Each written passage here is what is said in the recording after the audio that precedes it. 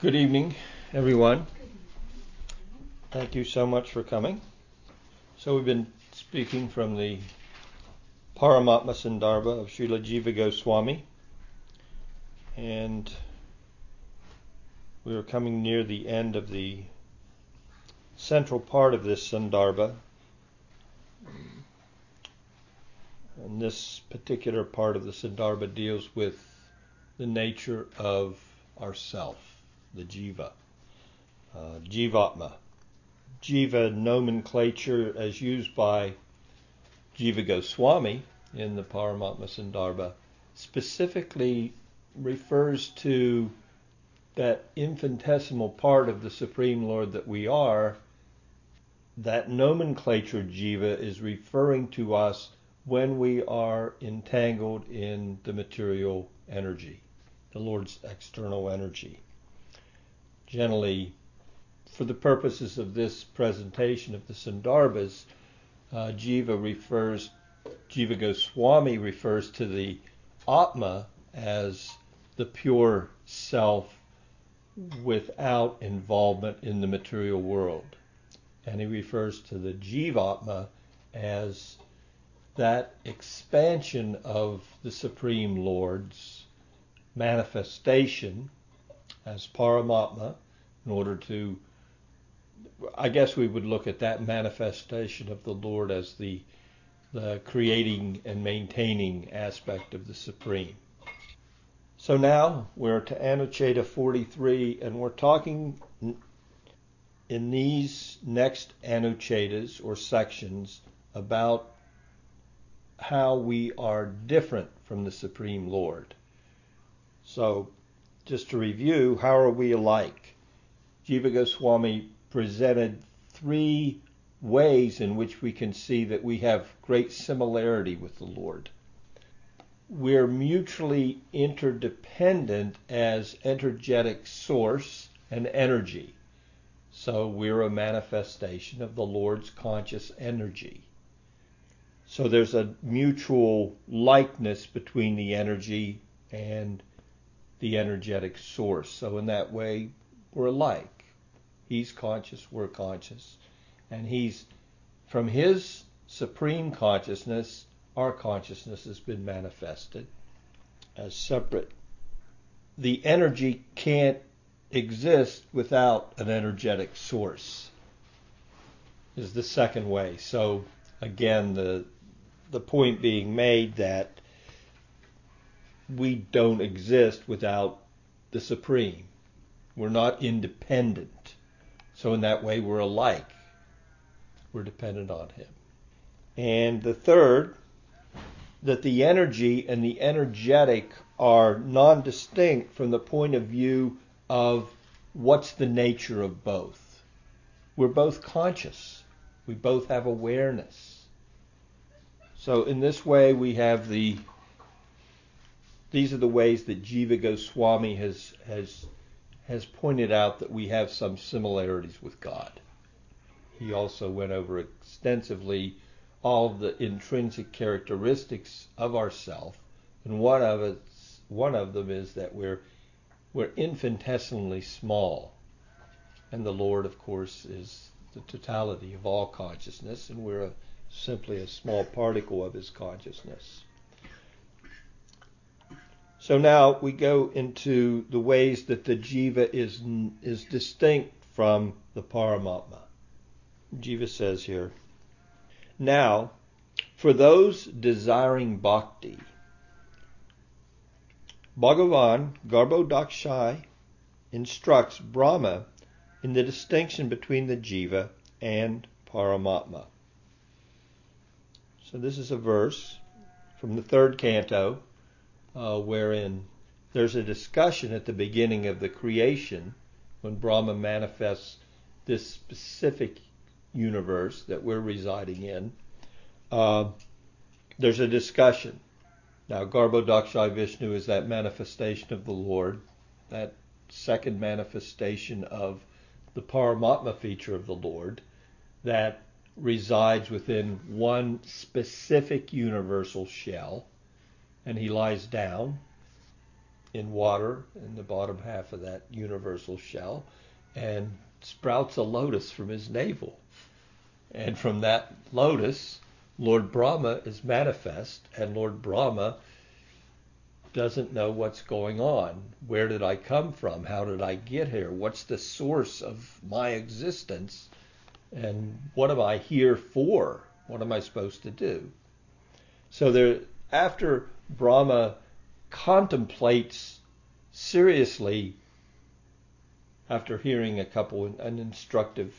three instructive words, tapa, tapa, tapa, think, serious, just think, perform some deep thought, because that was his tapa. He didn't have anything else to, it wasn't like he could stand in water or surround himself with fire. So tapa means tapas, to be austere, to perform some sacrifice in pursuit of knowledge. Or there's also sacrifices that are in pursuit of other things, but in this instance, Brahma wanted to know what was going on. So his tapas, his sacrifice, was in pursuit of awareness or knowledge. And so he contemplated, what's going on? And in that contemplation, he was given a spiritual revelation. In that spiritual revelation, he actually talked to God. And this is one of the verses spoken by the Lord to Brahma. On recognizing the self to be devoid of the five gross elements, the senses, the gunas, and the inner receptacle of thoughts and feelings, and simultaneously as accompanying me in its own true self-identity, one attains to sovereignty. Swarajya. Jiva Goswami goes on, as he normally does. He explains the verse according to his understanding. He says, the self devoid of the material elements and so on is a reference to the pure jiva. Accompanying me means united in its own true self-identity, swarupena, with me, the potent source, Shaktiman, of the Jiva Shakti. Sovereignty, Swarajya, means the four kinds of devotional liberation, such as sarsti, or the liberated state of participation in opulence similar to that of Bhagavan. Okay, so first of all, Brahma, recognize your true self as not of the nature of the dead elements of the world that you're about to create. On recognizing the self as devoid of the five gross elements in this instance, it refers to earth, water, fire, air, and ether. So these are the gross material elements. So basically, Krishna, God, is saying to Brahma, realize you're not earth, water, fire, air, ether. You're none of that. So recognize that. You're not, don't become involved in it. It's kind of hard for us to say, well, wow, we're not earth, water, fire, air, ether, but look at our body. What constitutes our body? So the more we self-relate with the body, then we think we are these elements. And you'd be hard-pressed to say you are not this body. But the Lord's instructing Brahma, don't go there.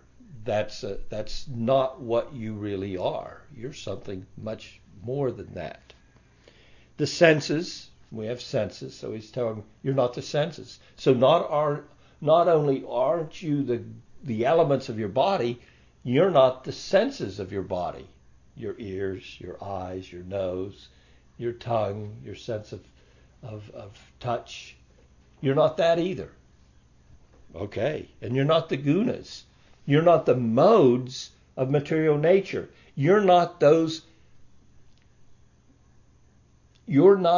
senses of yourself, that sense of self wherein you are knowledgeable, wherein you are passionate, wherein you are ignorant. So you're not that either. You're not the modes of material nature. You're not the elements of your body. You're not the senses of the body which you inhabit. And the inner receptacles of thoughts and feelings. You're not that either. You're not your mind, your intelligence, or your false ego. Brahma's there, well, what's left? What else? What am I then? You've just told me everything that I would think I am from this experience of being born in the world.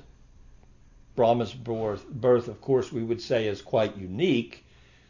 There was no mother involved.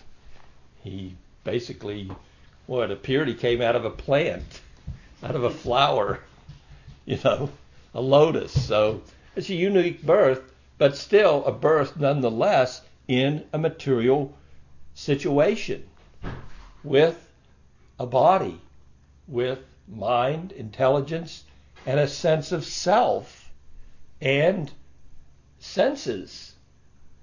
So the Lord's saying, okay, so know who you are. You're not anything to do with the birth that you just took. Okay, then.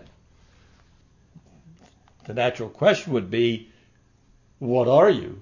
So Krishna goes on. He says, and simultaneously, you should see also what you are. So first what you aren't. Now, simultaneously, in understanding that and coming to that revelation, to that realization, know what you actually are. You accompany me. You're part of me. There's not a lot of distinction between you and me. And that's your real identity that's your own true self-identity. Don't see yourself as separate from me. And if you could do that, you're going to attain sovereignty. And in this particular verse, what Krishna is saying, what the sovereignty he's referring to, is liberation. So what's a sovereign enjoy? He enjoys wealth. So if you recognize you're with me and realize you're not the elements of the body, the mind, the senses, you're not your feelings, you're not your sense of self independent of a sense of being with me, then you're going to be liberated. You're going to be in the proper frame of mind. You're going to be with me. And what am I? Well, I'm the Supreme Lord. And guess what? I have it all. You're going to have everything. And that everything can be experienced in what you would call liberation from the ignorance of thinking you're a material body. And that liberation can be experienced variously. So that sovereignty can be experienced as you could live on the same planet as I do. You could have a similar form to the form that I have, completely spiritual. You could have all of the opulences that I have, sarsti. And so what's the other liberation?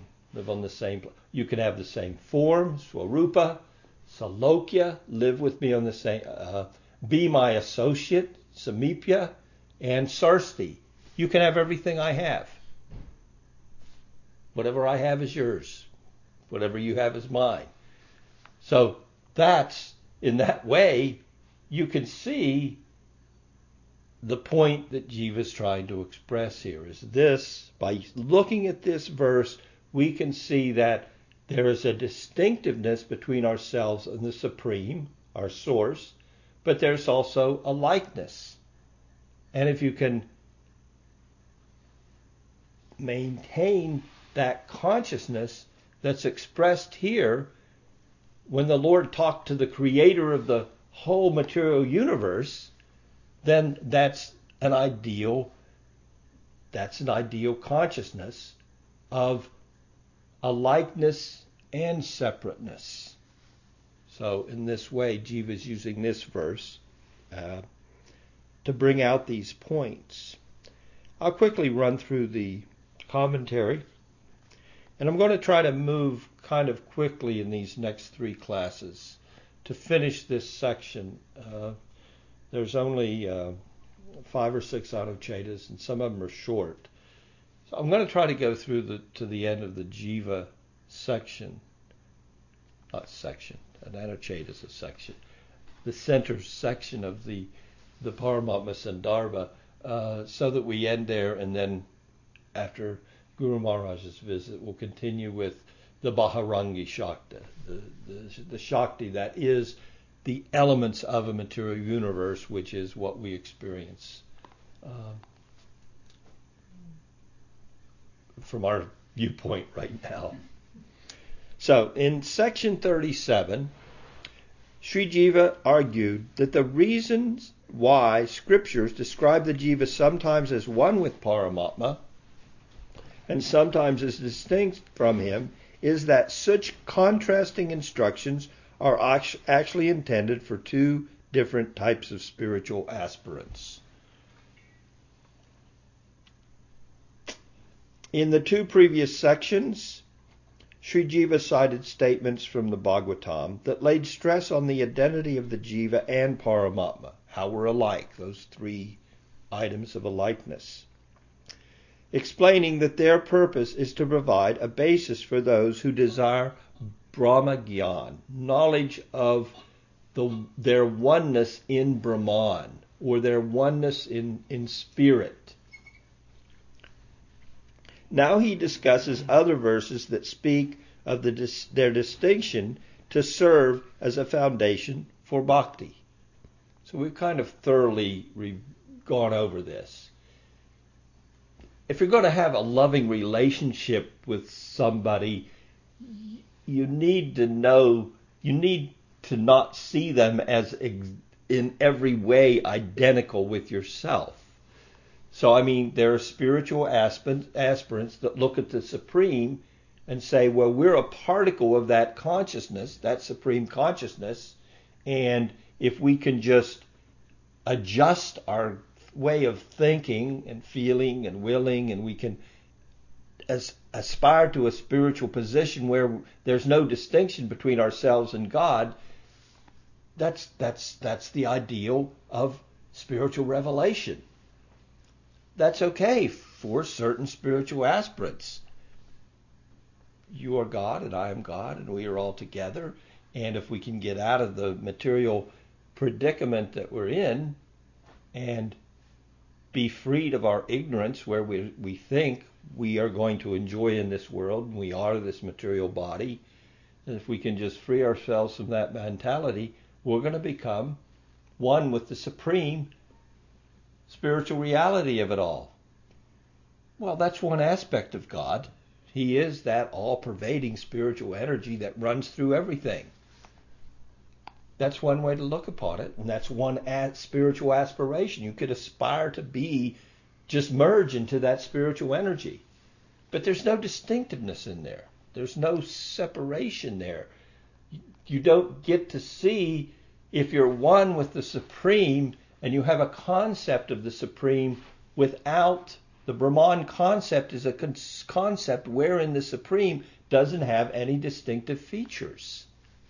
It's just spiritual energy, and you're spiritual energy. So we're all spiritual energy, and you aspire for that. But there's much more to the Supreme than just the fact that he's supremely energetic with consciousness that's not hampered by materialism. He's much more than that.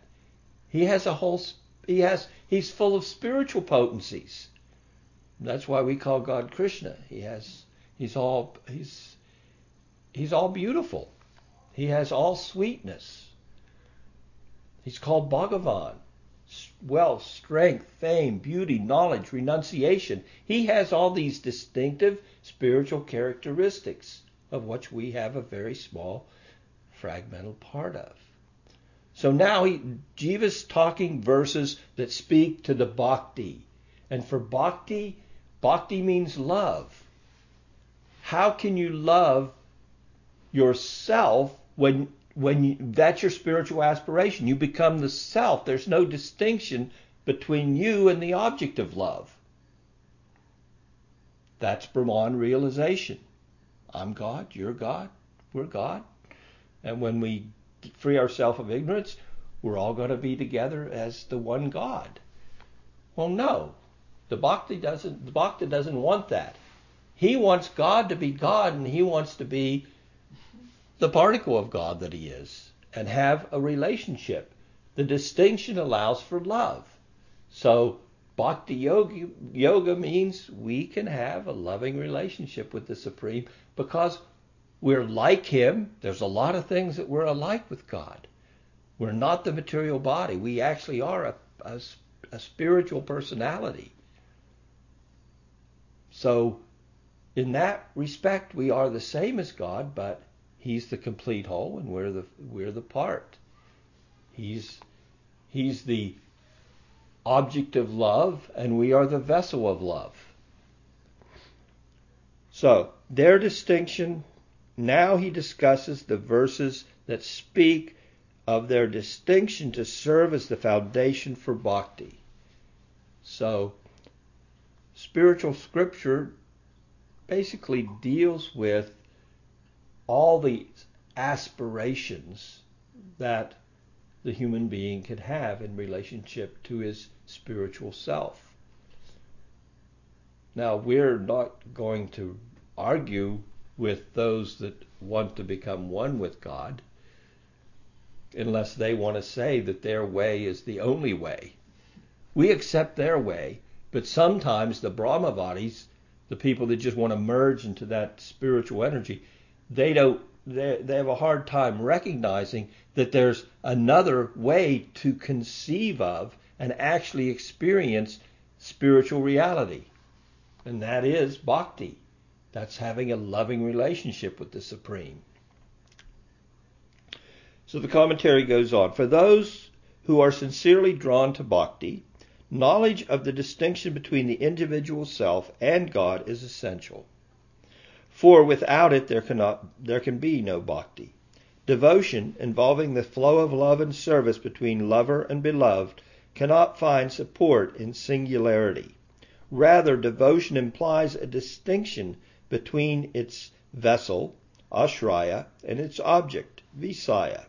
The former is the jiva, the latter, Bhagavan, or any other nomenclature, Krishna, God, whatever nomenclature we want to use, well, Rama.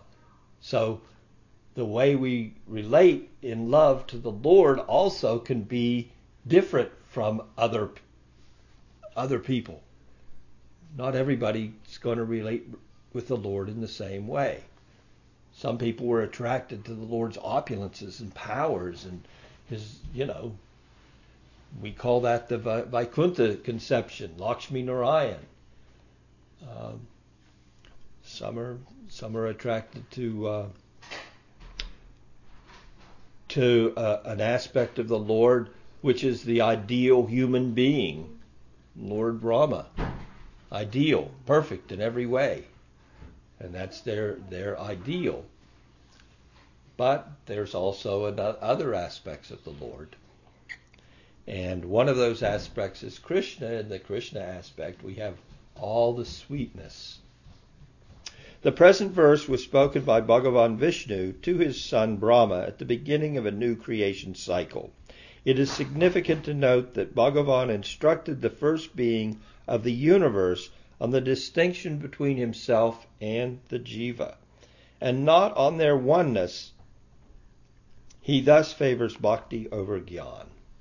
So we believe God is an individual person with his own likes and dislikes. And if you want to approach him, he'd rather you approach him with love than approaching him with a aspiration of actually merging into him or becoming him in every way. 44th Anucheta. The logic of the distinction between the Jiva and Paramatma. The Anucheta reads as follows. Now Bhagavan Krishna states the reason for describing the distinction between the Jiva and Paramatma. Now we have a verse from a discussion between the Supreme Lord and Uddhava in the 11th canto of Srimad Bhagavatam. Self-realization for the Jiva, who is saddled with beginningless ignorance, is not possible by his own efforts. It is possible only if knowledge is imparted to him by another who knows the reality. For an explanation of this verse, Jiva Goswami goes to the commentary of Sridhar Swami, which he has so many times in the past. Knowledge of the self is not possible by one's own endeavor, swata, but is possible to be received from another. Therefore, the omniscient Parameshwar is distinct from one's own self, the Jiva. This is the intention of those philosophers who accept 26 elements. We went over the counting of the elements in the last discussion. So 26 is a counting whereby there is a distinction made in the way the Sankhya philosophy presents the manifestation of the material universe. And in that counting where there are 26 elements, the Paramatma, the Supreme Lord, the manifesting agent God, who creates the material manifestation from his different manifestations even within himself, Karna Dakshai Vishnu, Garbho Dakshai Vishnu, Kashira Dakshai Vishnu. So, Sridhar Swami also comments, knowledge of the self is not possible by one's own endeavor, but is possible to be received from another. Therefore, the omniscient Parameshwar is distinct from one's own self, the Jiva. This is the intention of those philosophers who accept 26 elements. That's where we were. We were at the element count. Okay, so 26 elements. Jiva and Paramatma are counted separately. The Anucheta goes on. Ishwara's status, the Supreme Lord's status, of being the bestower of knowledge, here informs us that he is distinct from both such knowledge and its knower. In a similar vein, Uddhava says further on, in this chapter of the Bhagavatam, the Jiva's knowledge verily comes from you, and it is stolen away by your potency of Maya. If Ishwara's supremacy is considered to be nothing more than an imaginary product of the Jiva's ignorance, right, so Jiva Goswami goes back to pounding the post. I really want you to recognize the distinction between Advaitavad and Bhaktivad. You really have to get this, because if you don't get this distinction, you can become bewildered in your spiritual practice. What would be the necessity of God speaking knowledge to you to help you if you yourself were of the same exact nature of the Supreme? If you're both the same, what's the need for the distinctive of knowledge? Here we're talking from the Uddhava Gita, Krishna is speaking about you can get knowledge from somebody that's in knowledge, from somebody that's actually had spiritual revelation. They can pass on knowledge to you whereby you can have the same spiritual experiences. But if you're already God, like the Brahmavadi's conception, then what's the need for this transmission of knowledge from one to the other, because they're all the one.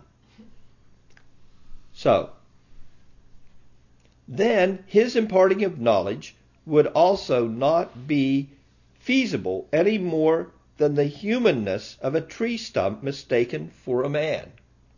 So in the darkness we could see a tree and think, oh, there's a man over there. Consequently, the distinction between the jiva and Ishvara is real. In this way, it is self-evident that it can be only Sriman Ishvara himself, endowed with the transcendental self-identity of being the supreme regulator, who thus informs the unenlightened of his existence. Those who uphold the view that a distinction exists between the jiva and Paramatma accept that such awareness of distinction is the result of supreme discrimination, Paramaviveka, as indicated in the very same discussions. Whatever views have been put forth regarding the classification of tattvas by different philosophers in accordance with discriminated wisdom we accept as valid, because such assertion is born of its own logical reasoning. Again, we go back to there's different philosophers. Different philosophers present different ways of looking at the supreme reality, and we can see that they have validity. They have validity in as much as whatever views have been put forth regarding the classification of tattvas. Again, we're back to a reference to the elements of the material creation. And we talked about people that utilize the Sankhya philosophy to explain material manifestation, the creation of the material cosmos. They can all the different tattvas, like first of all the 5 gross elements: earth, water, fire, air, ether, the 5 subtle elements, the tanmatras, the 5 senses, the sense objects, and the working senses. So we look at that, there's 20 right there. So these are 20 different tattvas of the Sankhya philosophy, or the philosophical system whereby certain people look to the material manifestation. And then you have mind, intelligence, false ego. Then you have all of those combined together, either with or without the conscious unmanifested conglomerate and the material unmanifested conglomerate, looked at together as the Mahat, or looked at separately. So sometimes the counting is 27, and then you have the Paramatma, or the Paramatma separate. Anyway, it's an interesting way of looking. So that's what's being discussed here. All these logical presentations of however your counting is, whether you count a cause with its effect as one, or you will see them as distinct and different. And that's basically where the counting changes. That's why in Bhagavad Gita, Krishna's counting there is only 13. He puts the causes and the effect in the same thing. It's, the energy and the energetic. So now we're back to looking, we can even look at that as an example of that way of presenting the Sankhya philosophy. So whatever it is, as long as it logically arrives at the proper conclusion, all glories. It's okay. We'll go for it. At the same time, Jiva continues, however, they also acknowledge that the occasion of such a variety of standpoints in all these cases is due only to Bhagavan's potency, Maya, as expressed in these words. What indeed, and this again is from the Uddhava Gita in the 11th canto, what indeed is difficult to establish for philosophers who put forth their views by accepting my extrinsic potency, Maya. If you accept, if you want to philosophize about the material manifestation and how you count elements and how you whatever conclusions you may arrive to, knock yourself out, basically, is what Krishna's saying. Because you're in my Maya, and there's unlimited ways of looking at everything that's happening around you. And that's just the nature of the material world. And if you don't take help, because remember, where's this Anucheta going? Go back to the verse. The original verse is saying, if you want to get out of this place, you're going to need help. You're not going to figure it out on your own. So what's being said here by Jiva is, by quoting Krishna in the Uddhava Gita, he's basically saying, Krishna's saying to Uddhava, whatever way you want to philosophize about the material manifestation, knock yourself out. It'll be like beating your head against a wall. You're not going to come to a definitive conclusion. And you are going to argue, and you and my, the arguing's going to go on forever regarding, well, how did it happen? Was it a big bang? Did God create it all in the beginning? Where did it come from? How did it come from? How does it wind up? Is the sun going to explode and everything end? Does it ever come to an end? Is it eternal? How many ways can we think of the situation that we're in and the material universe and the way we're experiencing it? It's unlimited, Krishna's saying. It's part of my Maya. Have fun. You're going to be forever bewildered. Or maybe you can take direction from me. And here, I hear some direction. Oh, I had a dear devotee, and he was in a predicament. Life is full of predicaments. But in his predicament, he was on a battlefield, and he was in a certain circumstance. And I tried to help him out. And that dialogue's still there, and it's still there for us to take advantage of. Why don't you see how I helped him out?